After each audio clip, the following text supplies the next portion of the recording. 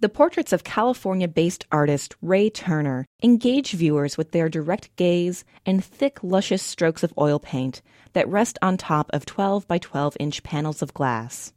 Turner's head paintings, as he calls them, have a candid, impressionistic quality. Small distortions of color and facial features give each model a unique personality. The glass, which is sometimes color-tinted, adds a luster to the work, making it feel fresh and alive. Ray Turner, Population, is currently on view at the Wichita Art Museum.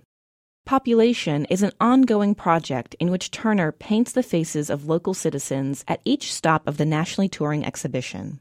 The project is currently more than 500 portraits strong, and, at its completion, will become a compelling national portrait. Now included, and on display at Wham's exhibition, are the faces of 27 Wichitans. This gives the project an added air of excitement, as local visitors can find the faces of people they know while discovering new ones as well. Ray Turner Population is a beautifully engaging show. It pulls viewers in slowly with a single row of square portraits metered along the opening wall. Then, a short video of Turner spurs us on to enter the gallery, where 300 individual portraits await. Toward the end, the large canvases of his Good Man, Bad Man series, as well as his works on paper, fill out the exhibition and give a hauntingly complex finish to the show. For KMUW, I'm Lindsay Herkimer.